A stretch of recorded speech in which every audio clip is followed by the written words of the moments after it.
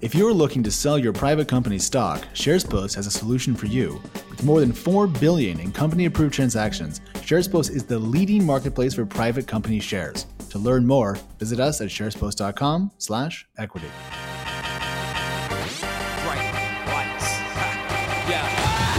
Hi, and welcome to Equity. I'm TechCrunch's Connie Loizos. Today, I'm joined by our own Danny Crichton.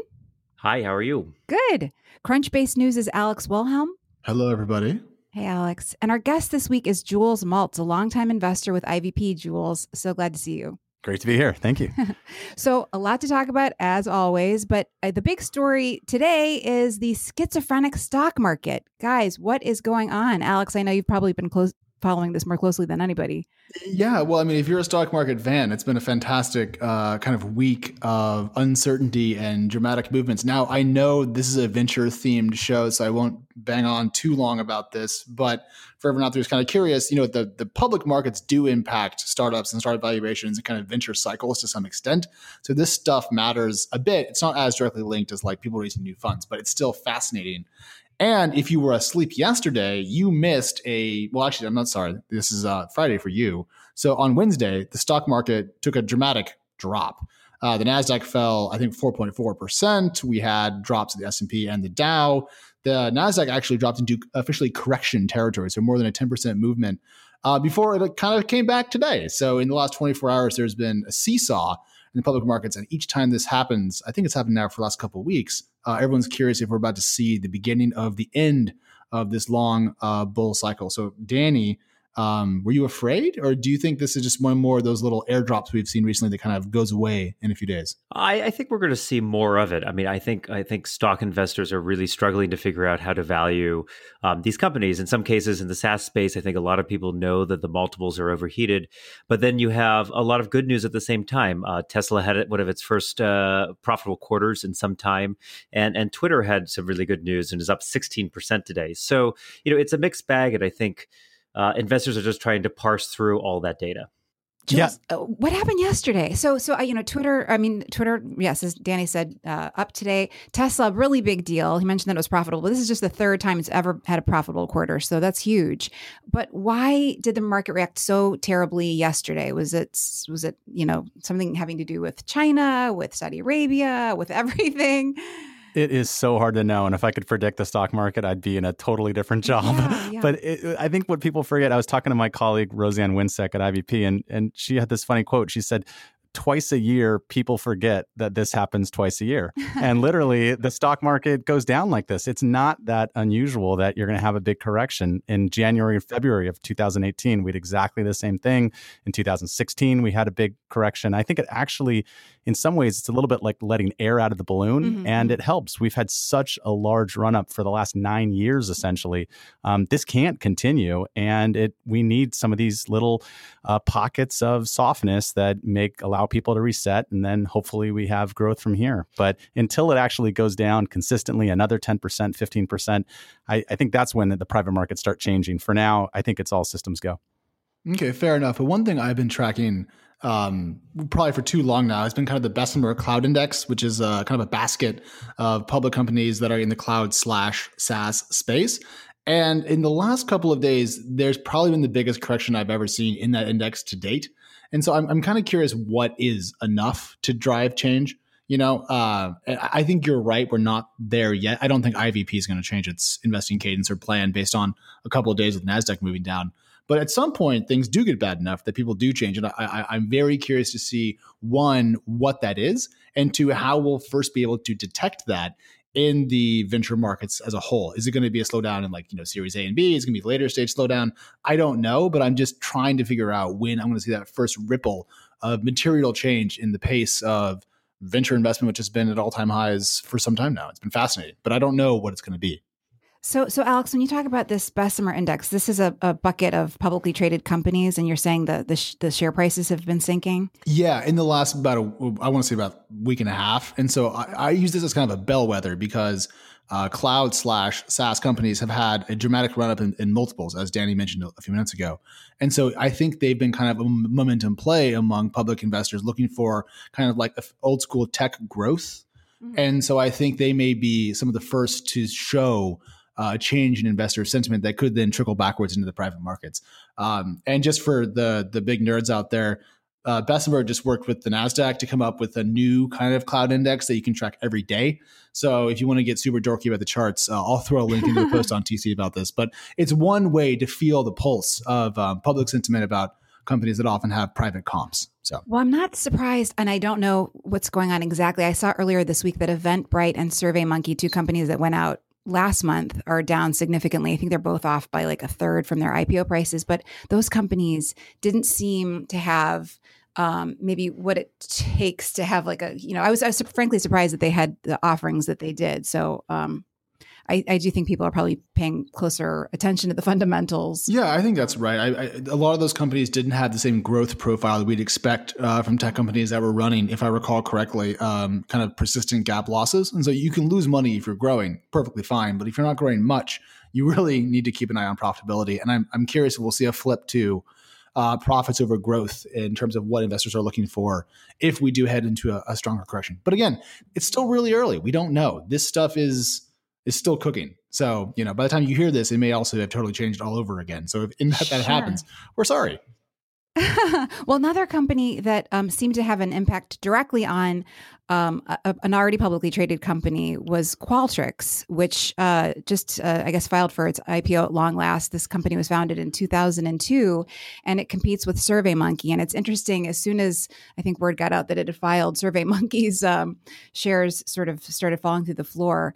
Alex, can you tell us a little bit about the IPO filing? Yeah, so this came out just a little bit ago, and I have to say, normally I'm very rude about IPO filings because they tend to be a bit messy. This one's pretty good, I think. Just as a data point, in the first half of 2018, they grew revenue from 131 to 184. So a reasonable pace of growth at that kind of scale.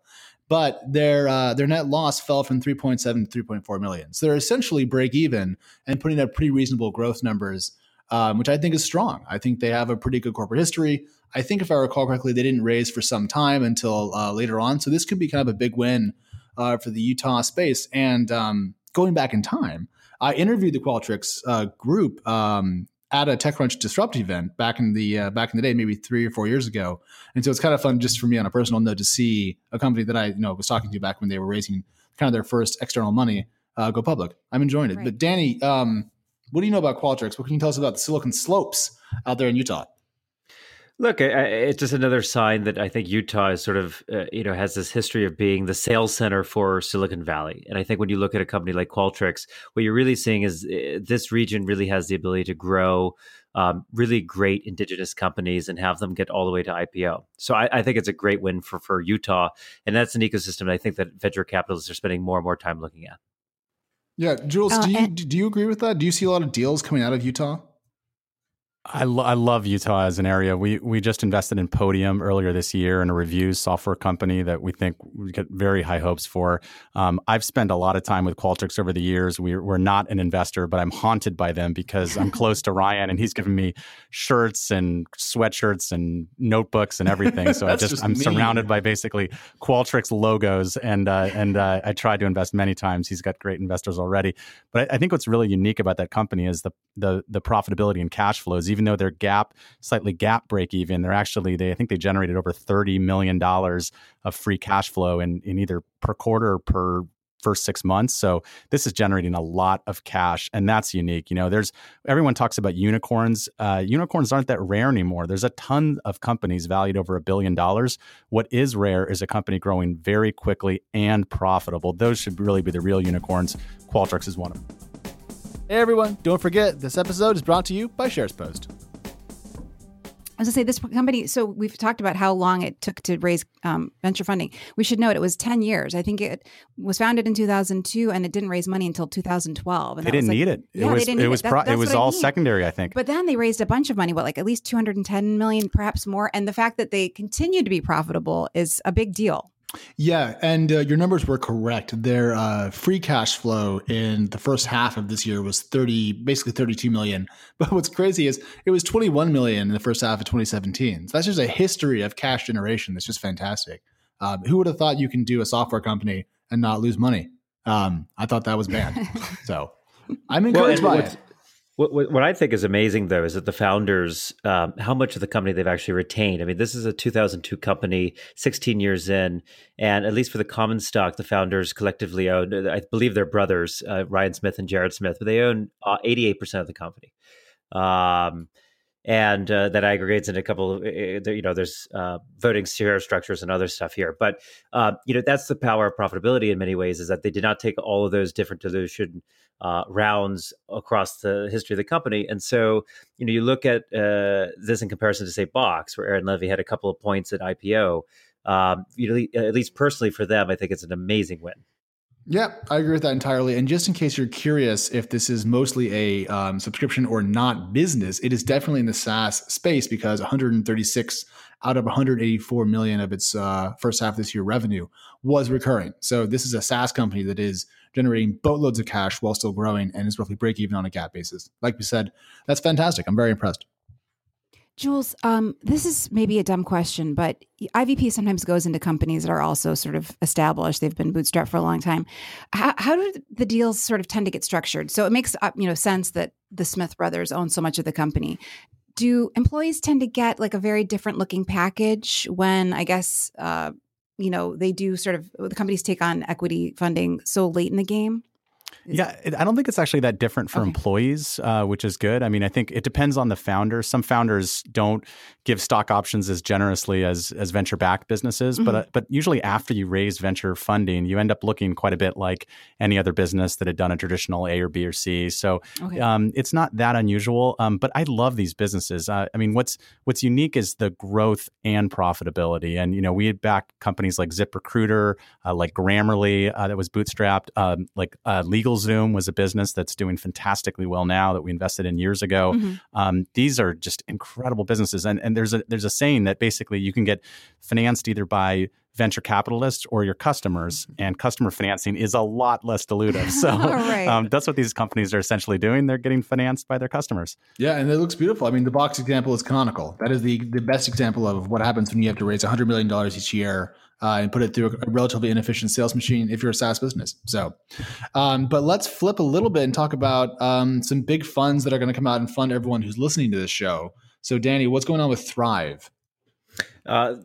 Alex, Thrive Capital announced this week that it had raised about $1 billion across two funds, a $400 million early stage fund and a $600 million late stage fund. And that'll be the sort of sixth Thrive fund since the firm debuted a little less than 10 years ago.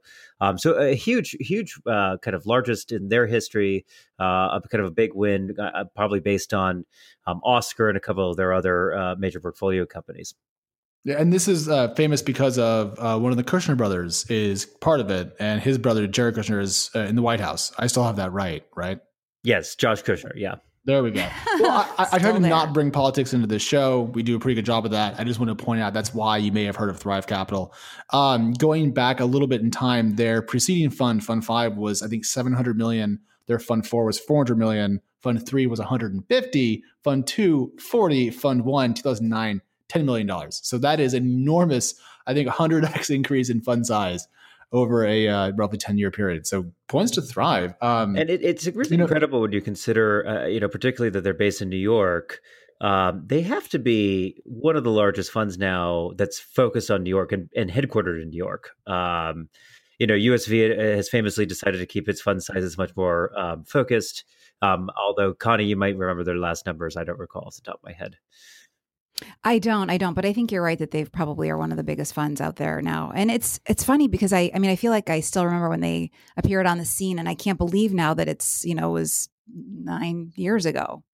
Another big funding though, or a big fund, I should say, that you guys probably paid a little bit of attention to is Tiger Global Management, which is the 17-year-old investment group that's based, I believe, in New York.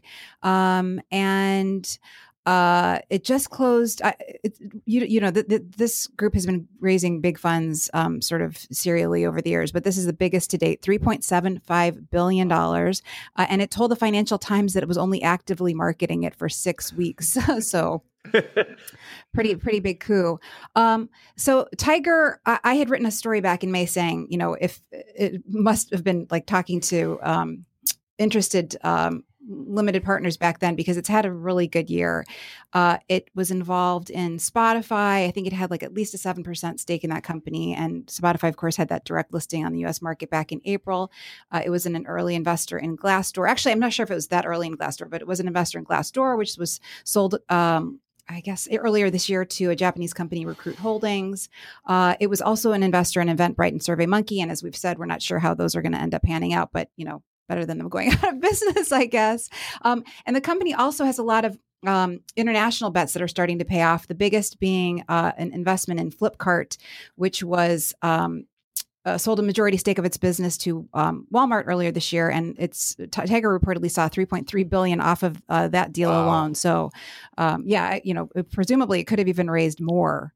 Well, if you, Jules, is Tiger somebody that you guys are seeing in many deals, or is it? We almost never compete with Tiger. Oh, we is that see right? we see Thrive. A lot of respect for Josh. We're in HIMSS with him. I just think he's done.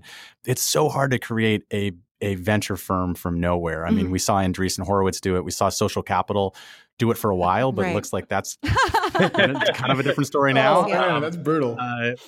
Well, that was sort of self-sabotaging, though. In a way, it feels like. And it's sad because I just think it's so hard to create a venture firm to scale. And really the only two now that I'd say have really done it successfully are Andreessen and Thrive. And I think it's incredible. Tiger's a different story. They were started out of it's traditionally a hedge fund. Mm-hmm. They're doing a lot of global investing, companies outside the U.S. So, sometimes we'll see them in a U.S. company much later than us doing hundreds of millions of dollars of investing. And that's just a part of the market that is, it's almost like, these are almost like public investments. It's just that the company has decided to not go public but it's companies with huge revenues, multi-billion-dollar valuations. It's not venture anymore. But it's interesting. It does seem like it's kind of moved downstream more. I remember when it first started writing checks, it was writing really huge checks, and everybody was sort of like, "What are these guys doing?"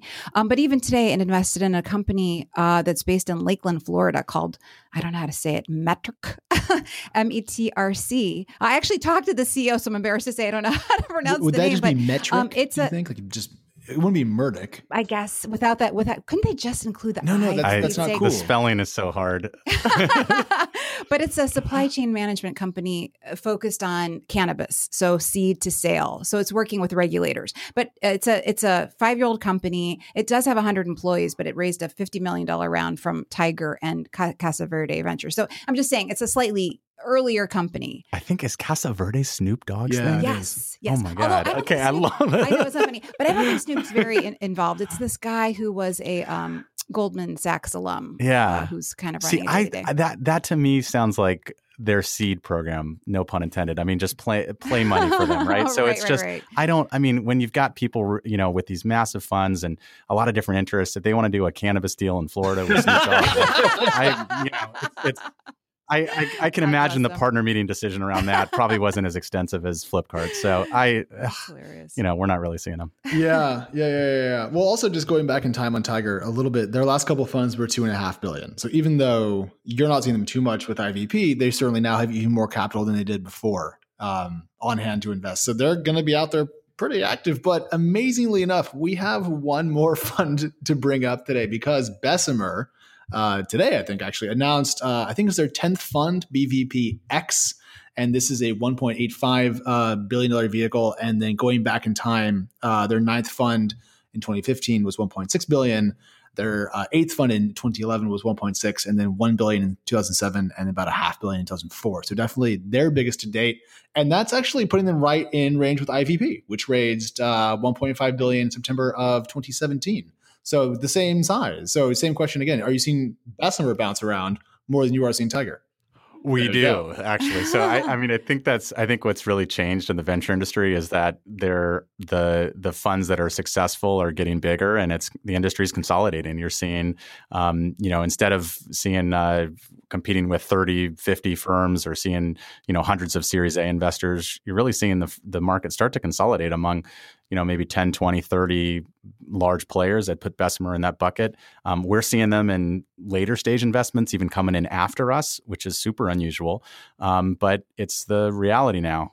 We differentiate because all we do is late stage. So we think we'll be good at it because we focus. Bessemer does everything from seed to later stage, but they've got a great portfolio of SaaS companies. I like the people there, and we'll fight it out, and then we'll be friends too. So. But you both do SaaS and consumer facing deals. Yeah. Do you do 50% enterprise, 50% consumer, or it's not quite? As a fund, we try to, and that's kind of what's worked out. What's interesting is this year we've been 80% enterprise. Oh. So it's been it's hard to predict, but we're just seeing so much amazing activity within the enterprise space, within SaaS companies.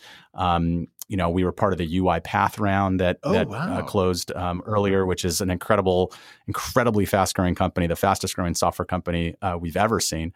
We've really seen great companies like Podium, like Keep Truckin' earlier this year in the SaaS space, and it's an area we're continuing to lead great investments in. What are you seeing on the consumer side? I mean, so Hims is an interesting brand that we've talked about a little bit here. Are you sort of focused on like new brands, or what are some of the bets that you've made recently that you think are especially interesting? Because it's kind of hard to get a handle on what's happening on that side of the world. It's frustrating because the first investment I worked on at IVP was our Twitter investment when the company was 22 people, right? And social networking was burgeoning, and it was super exciting. And then we did Snap in 2013, I believe. So we've had a history of backing some great social networks, and I think that market's really hard today. I don't think there really platforms are. I mean, the platforms are just so dominant. Mm-hmm. You see what's happened with Snap, with Instagram and WhatsApp, taking share. And so it's frustrating. So you have to look for other areas within consumer. We've done a lot in fintech. We're in Coinbase. We're in TransferWise. We've done a lot in branded commerce is what we call it. So we're in Glossier, sure. Mm-hmm. Lulu's. Hims is an example of that. And you have to have that differentiation and find some other place to play within the consumer market. That's also what's shifted a lot of our dollars to enterprise, because it's hard to find those consumer businesses where I think it's almost like instead of going to the core of the consumer internet, mm-hmm. we're on the fringes now. Mm-hmm. So we're finding things in industries like real estate, and we're in Compass. We're finding things, within fintech. So it's not the core social is just really hard. And can I ask, I think we've talked to other investors about this in the past, but I'm always sort of intrigued because the platforms because we sort of have settled on a certain number of platforms that are successful. And because a lot of the new brands reach people on those platforms, is there sort of a saturation point where people are like, I can't hear about it, another cool new, shoe brand? I mean, how do you do you have to find new ways to reach customers? I mean, I think those channels I think there's more. I think it's going to be a trend that just continues, the direct to consumer branded stuff. And I think those brands have to figure out ways to reach consumers outside of social media too. Social media has been such an effective channel for them. But you think about all the products that people buy, or used to buy at department stores, or used to get advertised on TV for, or used to see kind of in the physical world. And, there's a ton of really innovative, awesome products that now can be marketed to consumers in a different way. Mm-hmm. And I think Hims is actually a great example of that. They're doing, pharmaceutical men's wellness products that historically have been marketed to people, over 50 years old on TV and kind of antiquated ways, and they're reaching a different set of consumers with the product that's needed in the market. There's 100 million men that suffer from either ED or hair loss, mm-hmm. or have skin issues where Hims can be helpful. And it's not a company I would have thought I would have invested in if you had asked me a year ago what I was gonna back. But it's an incredible business with a passionate founder, a great team of individuals, and a business that looks a lot like a software business with great margins and lots of retention. So I think we're going to see more businesses that are really unique in delivering a tailored brand and message to consumers. Jules, I know we have to sort of wrap up soon, but I also have to ask you, the last time I saw you, we were talking a little bit about SoftBank, and it's been a big threat to late stage investors writing these checks. You guys want to write a $50 million check. They come around and say, look to the founders, you take $300 million from us. Can you sort of comment on whether things have sort of slowed down? SoftBank is in the middle of an S storm right now. It's closely affiliated with, this crown prince in Saudi Arabia. Nobody knows. There's a lot of controversy for obvious reasons we won't get into right now. But how does that impact? Do you feel like things are sort of, do you feel any sort of a slowdown in the last couple of weeks where people are like trying to sort of figure out what's happening, if they're still in the game? I think it's good that entrepreneurs are starting to ask the question about where capital comes from and the funds that back them, because I think that's an important question. I think, their employees care about that. I think they should care about it. I think that SoftBank's not going away. I think even with all the stuff with MBS and Saudi Arabia, I think that, it's got a lot of capital. Moss is an incredible personality and person and an investor. And, they're going to be an alternative, but I think it's appropriate to ask the question about where the capital comes from. On the topic of other large funds, just as a little bit of note, I think we pulled some data today on my team and we found at least 20 VC funds this year that are at $1 billion or more. So yeah. Wow. In the US or global, international? Global. But there's a lot of US names on here, like Norwest Venture Partners Fund, that's 14, Lightspeed Venture Partners Select 3, BVP 10, like we discussed. And on down the chart. So I'm curious, even if SoftBank slows down, to our point about what they're going to do with the Saudi problem, and probably no fund too, if there's not just enough capital around to keep the game going at roughly the same pace. And I don't think we'll be able to answer that until it actually happens. But what a mark of the times that there's so much money today that's even a possibility. And that's why I'm concerned about a slowdown, because I think there's just so much accreted risk at the moment that it's worrisome, especially as the public market gyrates. But that's why I'm no fun at dinner parties. So I'll leave it there. Everyone needs a good recession, so we'll see. I hope it doesn't happen anytime soon, but it's healthy. And the problem is there's so much capital, though. It's going to be unclear whether even if we have a slowdown, people need to put that capital to work. So private markets are going to be strong. Well, on that note, we will hang back here next week. Thank you all for tuning in, and chat soon. Thank you, everybody, and a big extra special thank you to our executive producer, Henry Picavet, our producer, Christopher Gates, Danny, Connie, and of course you for sticking with us through all this time. Chat soon.